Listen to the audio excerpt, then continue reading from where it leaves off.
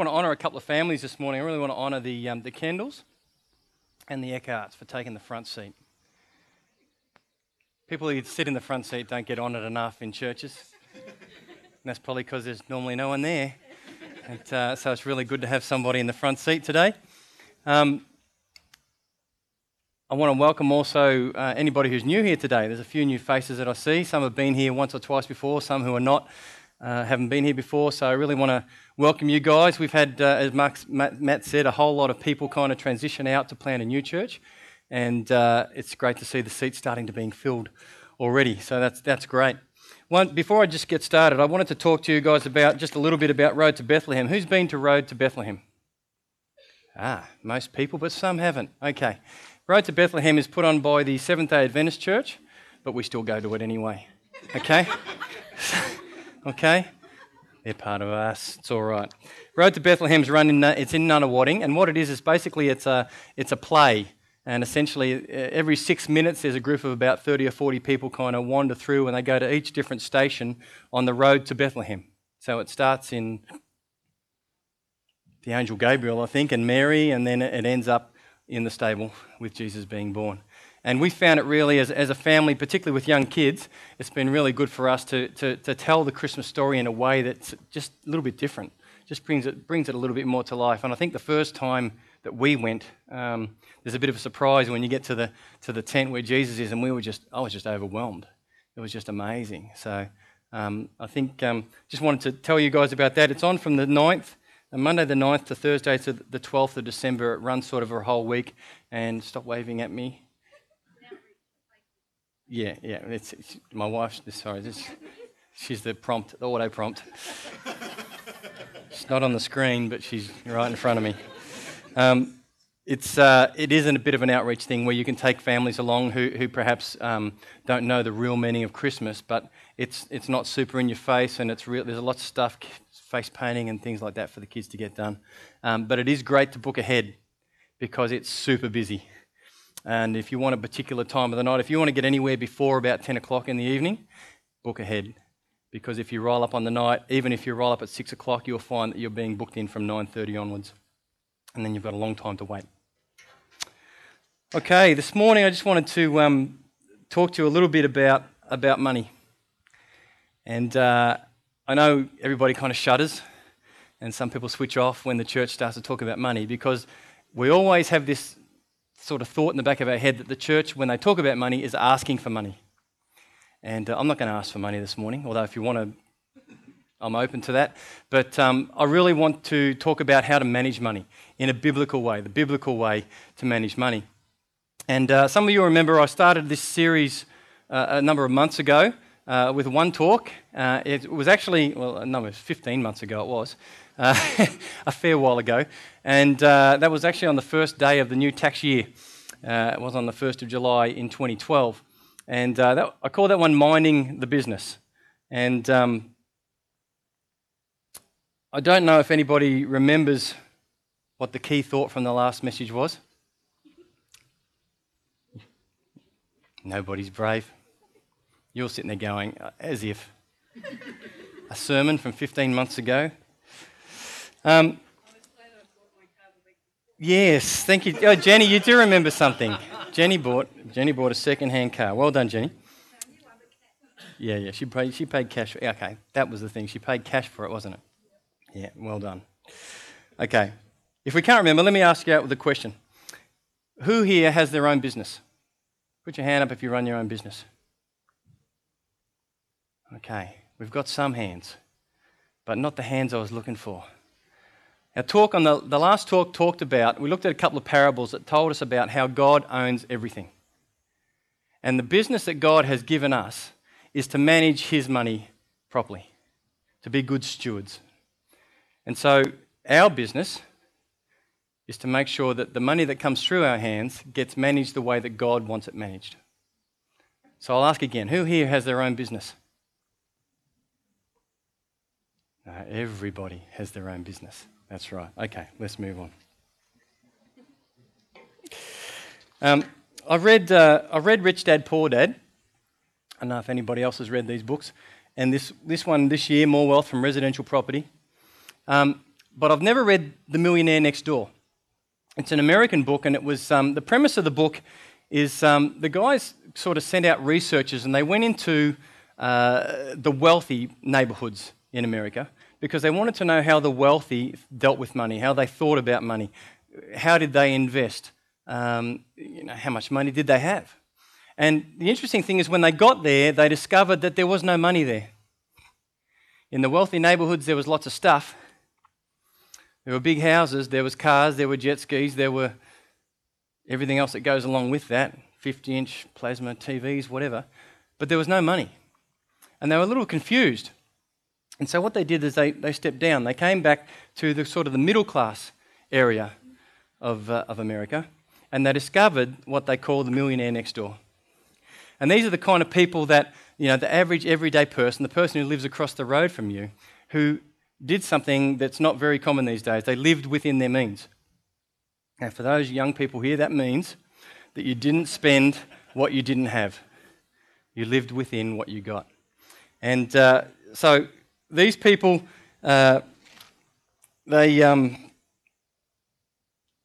excuse me. They lived on what they had, yeah. So they bought used cars. They really spent more than $20 on a watch. Every time they did something, they thought about the consequences of what they were going to do. And the bulk of the money you'll find is often in the home of the regular-looking person who lives next door. And the people who live in these big showy houses are very often, not always, but very often pretenders. They're pretending to live a lifestyle that they really can't afford. And Proverbs 13:7 says, "One man pretends to be rich, but in truth has nothing." That's the pretender. Another verse, Proverbs 12:9, "Better to be a nobody and yet have a servant than to pretend to be a somebody and be broke." It's a pretender. So what do we have in our country today? You might say we have two groups of people. We have the haves and the have-nots, or the have not yet paid.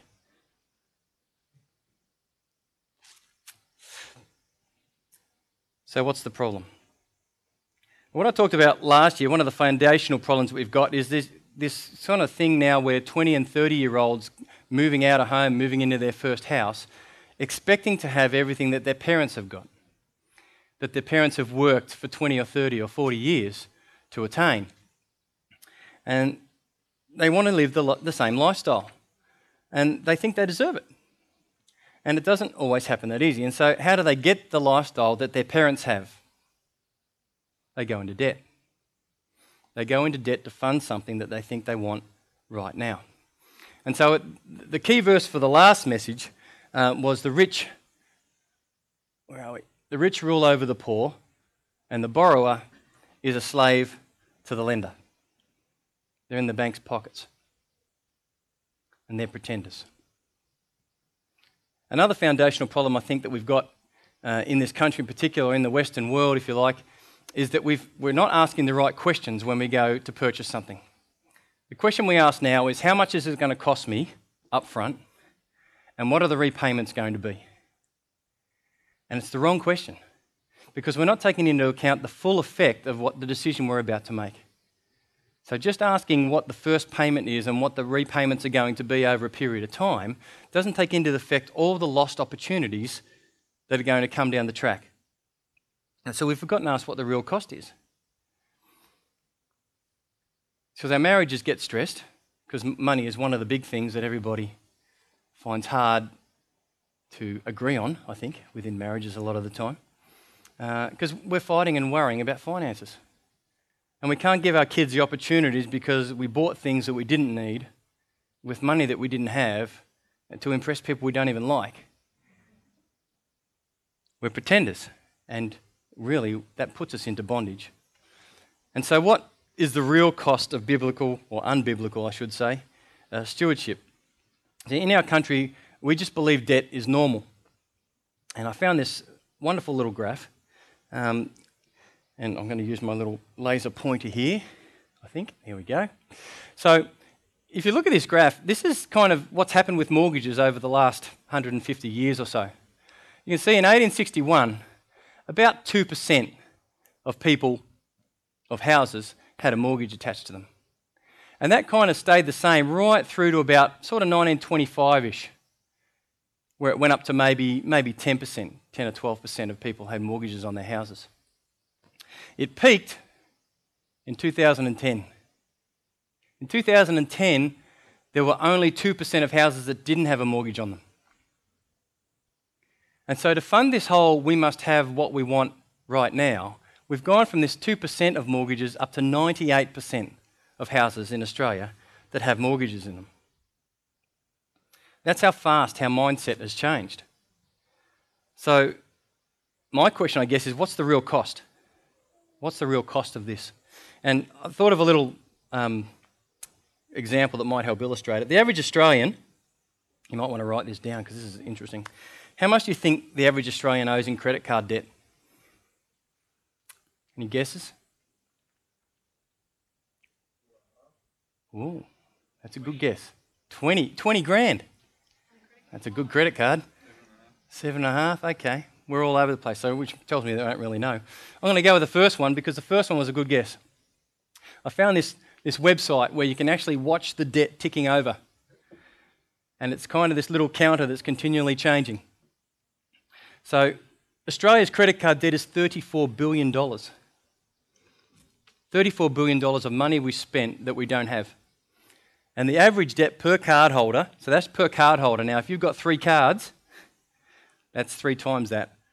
4,361 or close enough to 4.5 grand. Now, let's say you're making the minimum payment on that credit card. And let's say the interest rate is 20%, which is pretty close. If you're making a minimum payment, how long do you think it'll take to pay off that debt?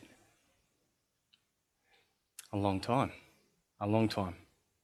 If you're making a minimum payment, it will take you somewhere in the neighbourhood of around 42 years to pay off that debt. Now, some of you will be dead. In fact, even if you're only 20 or 30 years old now, you may well be dead by the time you pay that debt off, which means what you leave what you leave to your children is a debt. Not only that, you'll pay over $20,000 on that. So for a $4,000, $4,300 debt, you'll pay $20,807 to pay it off if you pay the minimum payments.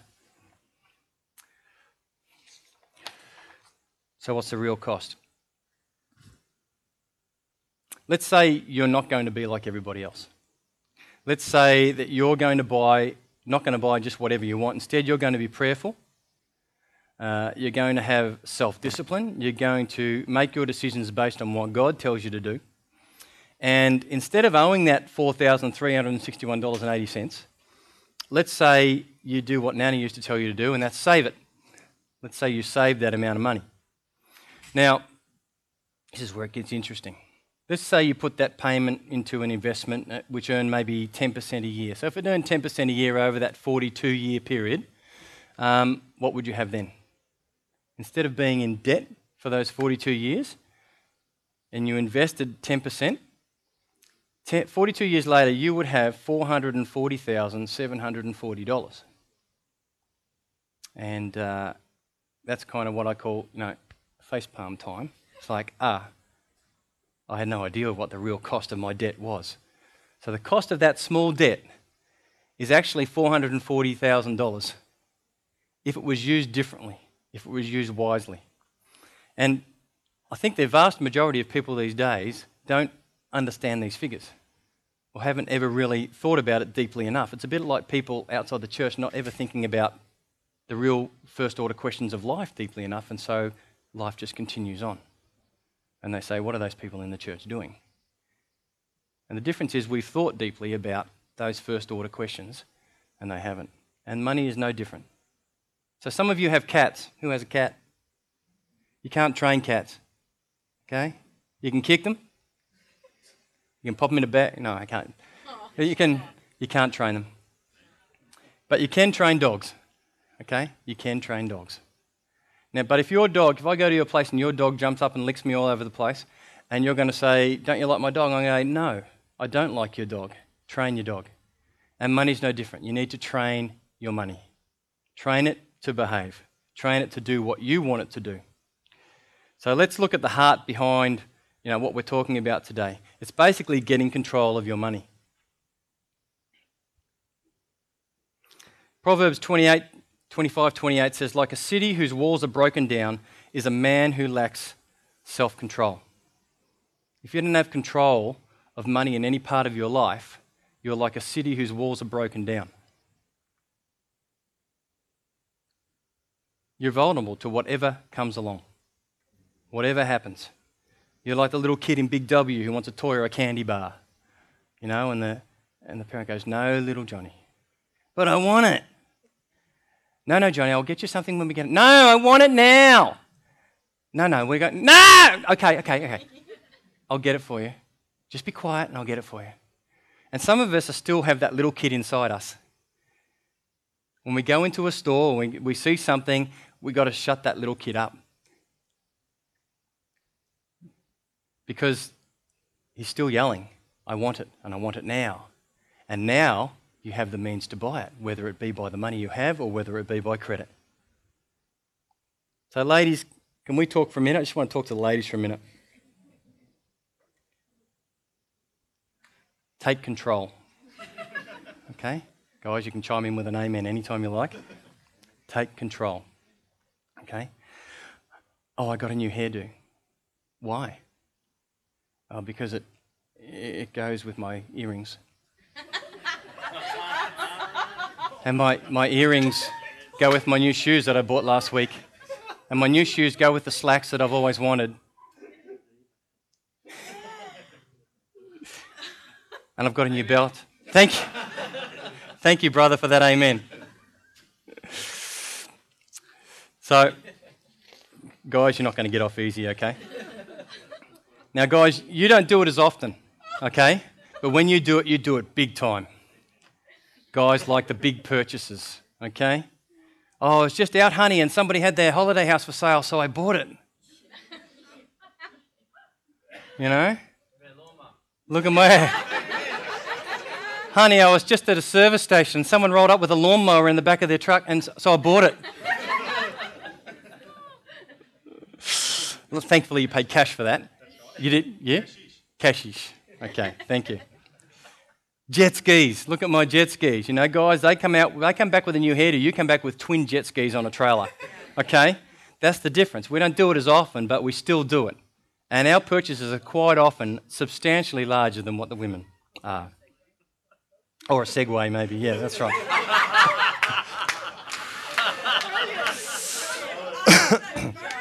Okay.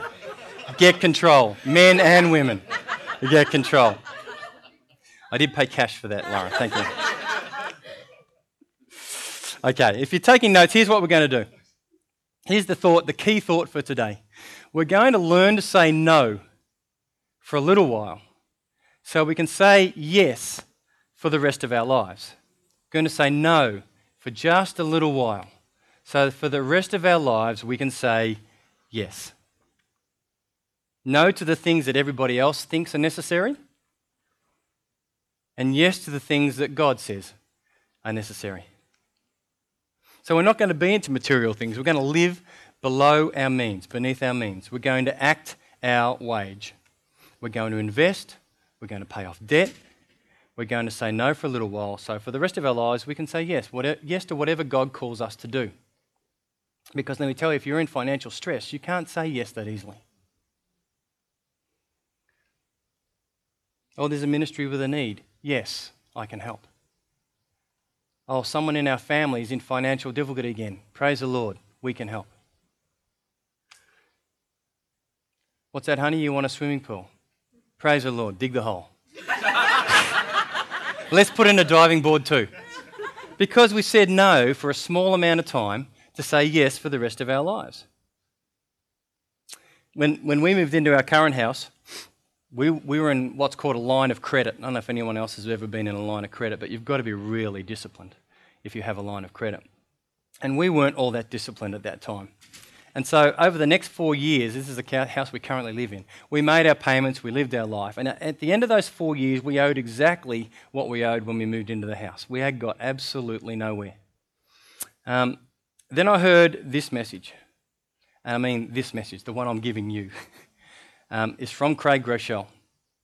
So you can look it up online and watch him do it better than me if you want. But this message changed my life because I started to actually put into practice some of the things that he was telling me.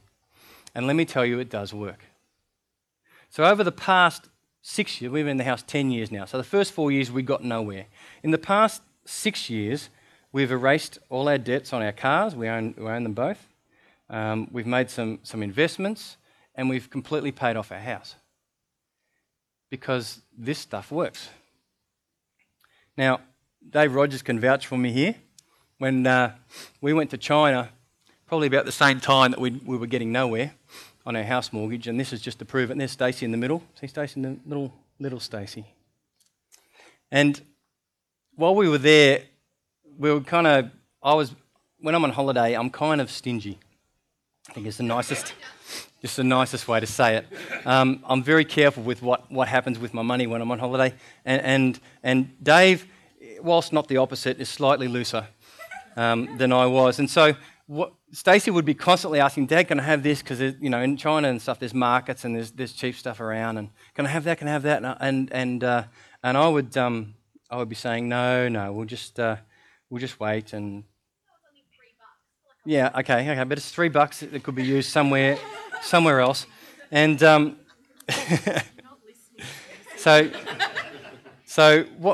partway through the trip, Dave sort of kind of started teasing me. And every time I'd say no to Stacey, he'd go, eh. I hear this little squeaky noise. And I'm saying, what is that? And he goes, you're so tight, you squeak when you walk. And so he'd be so every time we come along, in the end, Stacey started asking Dave for money, and he would give it to her. He would give it to her, which kind of undermined my parenting, but still, it was kind of this. He'd make this as I walked. He'd make this squeaking noise, and but what I was doing, I was saying no for a little while, so I can say yes for the rest of my life. And my family has this saying that I do, and they call it shooting from the hip. And I think I won't be the only dad who does this, but it's kind of like when our kids come to us to ask for something, we have these 2 guns. Yeah, 2 guns. And they say, Dad, can I have... No! Dad, how much? Nothing! And so I have this no-nothing gun that kind of happens all the time, and it still happens to this very day because the sums they're asking for now are even higher. But and we laugh about it in our family, but the fact is they haven't gone without anything, okay? And my no and my nothing have been well used, and I've become very, very good. You call me the fastest gun in the southeast. And but it's just practice. It's just practice at saying no, and I've got very good at it. And but it's not that hard. It's not that hard to say no. In fact, it's the first word we learn, really. Most kids learn. The first word they learn is no. Okay, so let's practice. Okay? On the count of 3, we're going to say no. Okay? 1, 2. Okay, you've got to be able to count. Okay? 1, 2, 3. That wasn't bad. It was a little non-committal. Come on. 1, 2, 3. No. Much better, much better. Okay, ladies, let's try this. Do you really need to get your nails done? Yes. Okay. Okay. Do we need to get our teeth done? Oh. I could take them out and let you be the judge, I guess, but let me talk for a moment about ladies' nails since you brought it up. Girls, have you ever in your life heard one guy say to another guy, check out the set of nails on her? They have got to be fake. There's no way they're real. Guys just don't say that. They don't say that. No, that's right. So who are we impressing? The other girls. Oh. Yes. Oh, okay. Okay, we found a use for fake nails. That they're good for back. Trent likes back scratches with fake nails. That's an expensive way to get a back scratch, man. So, guys, do you really need to go golfing twice a week? Yes. See, we've been. I mean, it's great. It's great and it's humorous, but it kind of lacks that commitment. When we say no, we need to say no. Okay, no to those things that cost that we think we need. Because I mean, who needs a set of nails? I mean, you were born with them. They're going to grow if you let them. Okay. You don't need a set of nails. Guys, golfing, maybe once a week. Twice a week, you could probably use that money somewhere else. Okay, that's enough participation.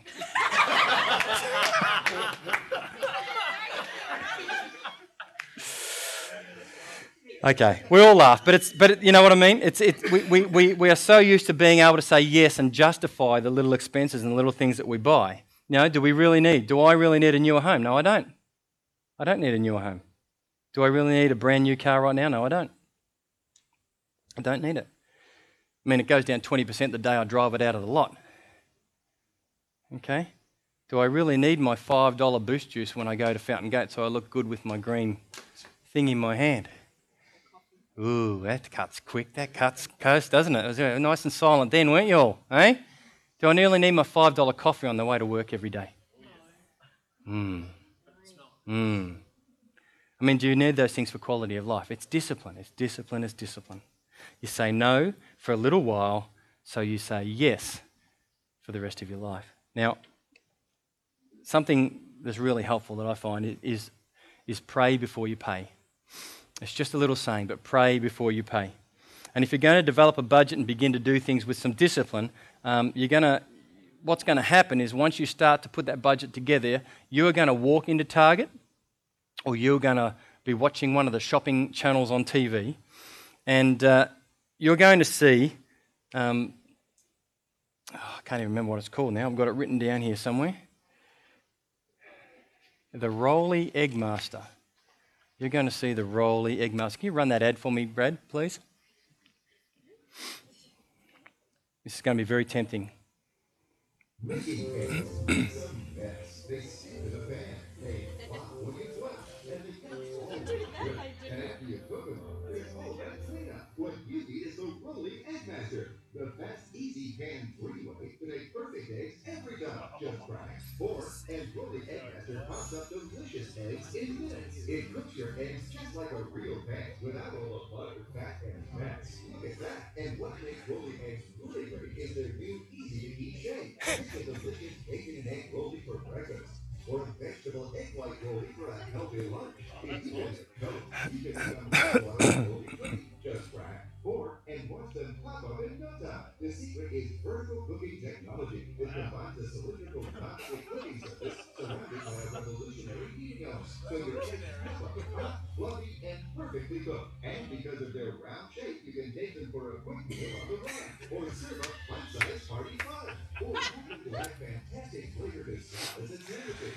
And eggs are just the beginning. Make a tasty rolly burrito, a perfect pizza rolly, or a cinnamon rolly for a delectable dessert. It's perfect for the office, RV, or dorm. Plus, cleanup is a breeze. Stop making all this mess and let Rolly make perfect eggs that taste their best. Okay, so yeah, they're for sale. $29.99 plus $10.50 postage. Now, if I hadn't have talked about that this morning, some of you, and even while I'm showing the ad, some of you are going, that looks pretty good. Like, I reckon I could do with one of those. How many of you all have a fry pan? You all got a fry pan? Yeah. Fry pan can cook eggs, okay? It has for hundreds of years and it still can. The Rolly Eggmaster can do it, but do you need it? No, all right. No, you do not. You do not need it. Walk away, okay? When you see it on the shelf, walk away and nobody gets hurt, okay? Now, I like to say, if you find a purchase like that you think you need, and it's under $100, commit to pray for 3 days. 3 days. It's not that long. And if after the end of the 3 days you feel that God really wants you to have the egg, or I can't even say it, the Rolly Egg Master, then go back and buy it. That's fine. But you can just see what happens. The minute you walk away from it and say, I'm going to pray for 3 days, your passion for the Rolly Egg Master declines. Okay? The minute you walk away from it. Now, if it's between $100 and $1,000, okay, so let's say we've got iPhone fever, I've got to have that iPhone because, I can't go to church with an old-fashioned Bible. I've got to have the Bible on my phone. Otherwise, I'm not cool. And I've got a Bible on my phone, by the way, so it includes me. But if you're going to make that purchase, okay, commit to pray for a whole week. Okay? Wait a whole week before you do. And let it cool down. And guys, this is a category now where I'm really vulnerable, the big expenses, okay? If it's something that's over $1,000, all right, nice round figure, commit to wait and pray for a month, okay? 1 month. And if you still want it, go and get it at the end of that month. But the idea is don't give in to the impulse of everybody has this and therefore I must. It's a big expense. $1,000. Like a city whose walls are broken down is a person who lacks self-control. So get control of your money and make it behave. Oh, not up to that yet. This is what the scripture says. Proverbs 21:5 says, "The plans of the diligent lead to profit as surely as haste leads to poverty." Plans of the diligent leads to profit as surely as the haste leads to poverty. And that's why as Christ followers, we seek to follow God and develop his business plan. And we do it, we're going to develop a personal business plan. And why? Because the plans of the diligent lead to profit, as sure as haste leads to poverty. So we're going to make a business plan. And your plan is going to include 3 different things. We're going to build what we call an Oh No fund. Now, an Oh No fund, some of you call it the Oh Something Else fund, and you've got to stop that because that doesn't honour God. It's when something breaks, right? Your fridge goes on the blink, or someone backs into your car, or something like that, and you have to spend somewhere in the region of up to $1,000. The Oh No fund is there for that situation, okay? It's the one thing, the first thing that you have to have. $1,000 in your bank account that's not touched. Set it aside. Now, how do we get that $1,000? Well, get creative. This is what eBay was made for, okay? You've got stuff lying around your house that you have never used, you're never going to use, and someone else who hasn't heard this message really wants that thing, okay? Put it on eBay and sell it. You'll be surprised how quickly you can make $1,000. Take a second-hand job, another job. Whatever it takes, sell some old footy cards, jewellery you never wear, fake nails, whatever. Sell them, anything but your children, okay? Children are out of bounds. Don't sell your kids. And make that first $1,000, okay? Now, the second thing is that we're going to eliminate overheads. So we're going to reduce the debt that we have. And most people have debt. So what I'm about to show you is what the guy in America, Dave Ramsey, calls the debt snowball. And so let's have a bit of a look at the screen because I've kind of got it played out there and have a look at how to do it, because once you get the concept of this, removing your debt will be really quite simple. Okay? Not easy, but the concept is simple. So the first column here has all the stuff that we owe. So that's our debts that we owe. So Maya, we owe $450, the good guys $650. We owe our parents $1,600. We owe the Visa card $1,800, which is quite low, really. We owe the car $7,000 for our car loan, and we've got a HEX debt from when we did our study to get our degree of $9,000. Okay, so that's what we owe. The next column here shows the minimum repayments that we have to make each month on those debts. Now, as we've already looked at, the minimum repayment doesn't get you real far, real quick. So what we're going to do is you're going to find another $200 per month. Okay? Sounds hard, I know. $200, but be creative. Okay? Second job might do it. Now, whatever you have to do, make the $200. Now, the $200 makes a huge difference. So here's how it plays out, okay? Myer card owes $4.50. Our $50 here is going to take us 9 months to pay it off. But if we've got our $200, we add that to the $50 that we already pay, we now have $250. And in 2 payments, the Myer debt is gone. Okay? Then we move on to the next one, the Good Guys, which is it's a funny name, isn't it, the Good Guys? Because all they want is your money, the Good Guys. So the Good Guys, you owe them $6.50 and you're only paying $30 a month. So now we're going to add the $250 to the $30. So where did we get the $250? We've got the $250 as the $50 that we freed up that we were paying, the $200 a month we're now making. We add that to the $30 and we have $280. All right? 2.5 months and the Good Guys is gone. And the debt starts to snowball. Okay? Next thing we do as our parents. I'm sorry, parents, that the third thing that we're tackling is the parents, but what we're doing is we're trying to tackle the ones with the highest percentage of interest first. I'm going to slip the parents in there somewhere. So $1,600 that you owe your parents, $200 is your minimum repayment. So to that $200 we owe the $280 that we've now freed up by paying off both of these, and we're now paying $480 to our parents. 4 payments, and the parents are free, and the parents will thank you for that. So then we move on to Visa card, $1,800. We've got $30 there. We add the $480 now that we've freed up to the $30, and we now have $510, and in 3.5 payments the Visa card is gone. All it takes is a bit of discipline, and the debt starts to snowball, okay?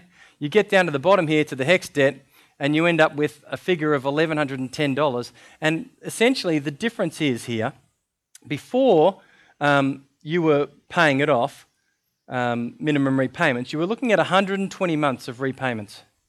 So that's 10 years. 10 years to pay off all those debts. The difference this extra $200 a month makes, if you do it properly, is you're paying it off in 21 months. So there's a difference of 99 months. 99 months difference.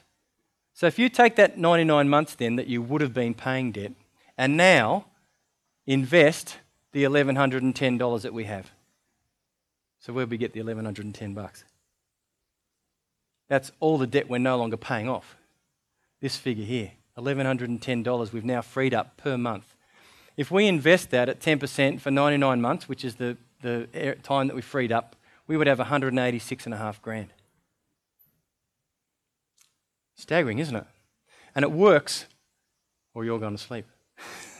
You're shocked. It works. It kind of rolls down and it works. Now, how will it benefit you in the long run? So what this does is wipes out pretty much every debt except your house, okay? House debt's a little bit bigger than that and takes a little bit longer to wipe off. But once you've wiped off these debts, imagine putting that extra payment into your house each month. Okay, how quickly that would bring the house down. So in the long run, we're going to be ahead. So number 1 is to build the Oh No fund. Number 2 is to reduce the debt. And number 3, if you're taking notes, is to build the reserve fund. So a reserve fund is 3 months of living expenses. So this is for the situation where not just the fridge breaks down, but you lose your job, okay? This is what you need. I call it the buffer fund or the reserve fund. 3 months. So you know that you are okay to live with your family for 3 months. If anything goes drastically wrong, for 3 months you're okay, which normally within those months you'll find a new job or you'll find a means to support them. So they're the 3 sort of things to do. Build the reserve fund. And it'll cost you. I mean, if it costs you 2 months, $2,000 a month to live, then you need to save $6,000. If it costs you $6,000 a month to live, you need to save $18,000. But whatever it is, it's kind of this figure that needs to be untouched in your bank balance, okay? You put it aside and know that that's for a rainy day, and rainy days do come. Jesus said, in this world you will have trouble, and trouble does come. So I can hope you can see the power of that and how that works. And the key really is just to say no for a little while, so you can say yes for the rest of your life. In 10 years or less, you can be completely free of debt, and it can happen because we've done it. You can be completely free. And the difference that makes is how you can then honour God with your finances. Okay? Let's just go back to the heart of the matter. This is really the heart of the matter. Jesus said no one can serve two masters. Either he will hate the one and love the other, or he'll be devoted to the one and despise the other. You cannot serve both God and money. Last time I spoke, last year, I did a little example where we talked about what you'll be willing to shift to another city for. How much money would it take to make you shift? And we got to 120,000 extra a year. If I was to give you $120,000 extra a year, would you shift to Perth? Okay? And nearly everybody said yes. And then I said, if Pastor Mark was offered $120,000 a year to shift to a church in Perth, should he go? And everybody said, no, he shouldn't. Why? Well, I don't know why you said he shouldn't, but my sense of it is that he's serving God here, and so therefore he shouldn't serve money. So my question is, if you will go for $120,000 to Perth, who are you serving?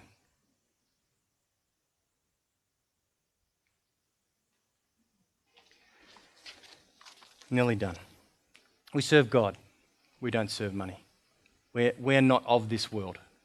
We live in it, but we're not of it. And we're not driven by the things that this world has to have. We're living for a higher calling. And the things that we have here are not to have a hold on us. So, having money is not bad, okay? Being poor doesn't necessarily make you more spiritual, okay? Being rich doesn't make you more spiritual either. In many cases, having money is really, really good because the things you can do with it are amazing. It's a tool, and we need to make it behave. Love of money is dangerous, okay? And quite often God won't bless you. If you have a love of money, God's not going to bless you with it anyway, okay? Until you get yourself in the position where you know how money should be treated. So I use money all the time. I buy time with my money. I've got options with my money. I use it to bless others. In fact, Deanna uses it to bless others, really. I have to keep making it because she keeps giving it out. And she's the generous one in our family. I use it to bless my family. I enjoy it. I give it. And it's under control. And you can get there too. You can get there. So we don't serve money, we serve God. And if you remember, the borrower is a servant to the lender. We don't want to be a servant. We're only the servant of the Lord Jesus. That's all. Not a servant to money. So make a plan, like we've talked about, stick with it, and then follow the Spirit of God. And say no for a little while so that you can say yes for the rest of your life. Yes to everything that God calls you to do. Now that's the end of my message, but I just want to add a little bit of a footnote. If you are a born-again believer and you do not tithe, none of this will work. None of it will work. Because God has to be first in all things. And that means finances as well. And so it's kind of a warning, I guess, is that if you're excitedly taking down this information and thinking this is how I'm going to do, and you don't tithe, then it doesn't work. Because God has to have the first preeminence in everything. And so if you give him your first 10th or 20th, no, not 20th, 5th, that was going down, wasn't it? Give him the first 10th, he will honour you, because the principle is if you give the first 10th, the rest will be blessed. And I would rather have 90% of my income that's blessed than 100% that's cursed. Let's pray. Father, we just want to come before you today, Lord, and admit that at times we are not great money managers. Lord, at times we make impulse purchases. We buy things that we don't need. And Lord, we're in a pickle. We're in a financial pickle. And Father, we need your help to get out. Lord, I thank you that the Bible provides wisdom on all things. And that money was one of the main things you talked about. Behind the kingdom of God, you talked about Jesus talked about money more than almost anything else because he knows what a grip it has on our lives. Father, I thank you that you've given us a way to break free, that your word contains wisdom in how to break free of the hold of money. And Lord, we don't want to be rich. Father, we just want to be able to be generous. We want to be able to give when needs arise. We want to be people who are self-disciplined, Lord, and who are under control. And so, Father, we want to get our finances under control. So, Lord, I pray that today that you would just plant in our hearts a desire to be free. Free of anything that would inhibit us being the people you want us to be, being as generous as you want us to be. And Lord, I thank you for your word. It's the word of life, that our life can be much more abundant, Lord, when we follow what you would have us do. In Jesus' name. Amen. I have some worksheets. The stuff that I did, I go back to that sheet, that sort of stuff there. I've got some blank ones if people would like to have them. I've probably printed enough out for one per family. Yeah. And all it is it's basically the same thing, but it's all blank, and you can just fill out what all your debts are, etc. And it's a good exercise to do because when you write out all your individual debts and you just go, whoa, it's kind of a self-assessment. I love doing self-assessment because it's kind of looking at where you're at, okay? So write it down and then work through the debt snowball and how you can get rid of that. I've also got some printouts here for small groups if you're interested to discuss this stuff further, because it's good to talk about it. It's okay to hear someone kind of talk about it from the front, but it's good to get together with your small group, your Activate group, and talk about what your biggest impulse purchase has been and all that sort of stuff, and what your attitude towards money is. Money is just a tool, and if we make it behave, then our life will be much better. Okay. Thank you for listening. Bit of a lecture, I know. I'm sorry about that. But I love talking about money because money is one of the things that has a hold on a lot of people. And I've been in a lot of churches that have been poor churches. And by that I mean there's never been any money to be able to be released for ministry because we're paying off debt, whether it's the church's debt or whether it's personal debt. You know, I had a priest, this is a footnote as well. I had a priest at our Catholic church many, many years ago. It was just after the $100 note had just been printed. And he said it was a centenary of our local parish church. And so it was packed, there was big celebrations. And then the time came for the offering. And he preempted the offering by saying, I believe the $100 note was made for this occasion. And of course, everybody's, you know, it's like, no, it's not. But you know what? It was. The $100 note was made for that occasion. But the people in the church didn't have the right attitude towards the money, weren't free enough to be able to give it.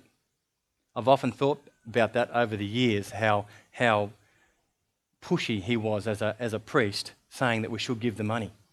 But my attitude's changed about that, because I think now that if you're going to invest in anything, the church is the best thing to invest in, by far, because God gets the money and people benefit from it. Okay. So have a great day. For those of you who are new, please stay around and enjoy some morning tea and a cup of coffee and talk about your debt. See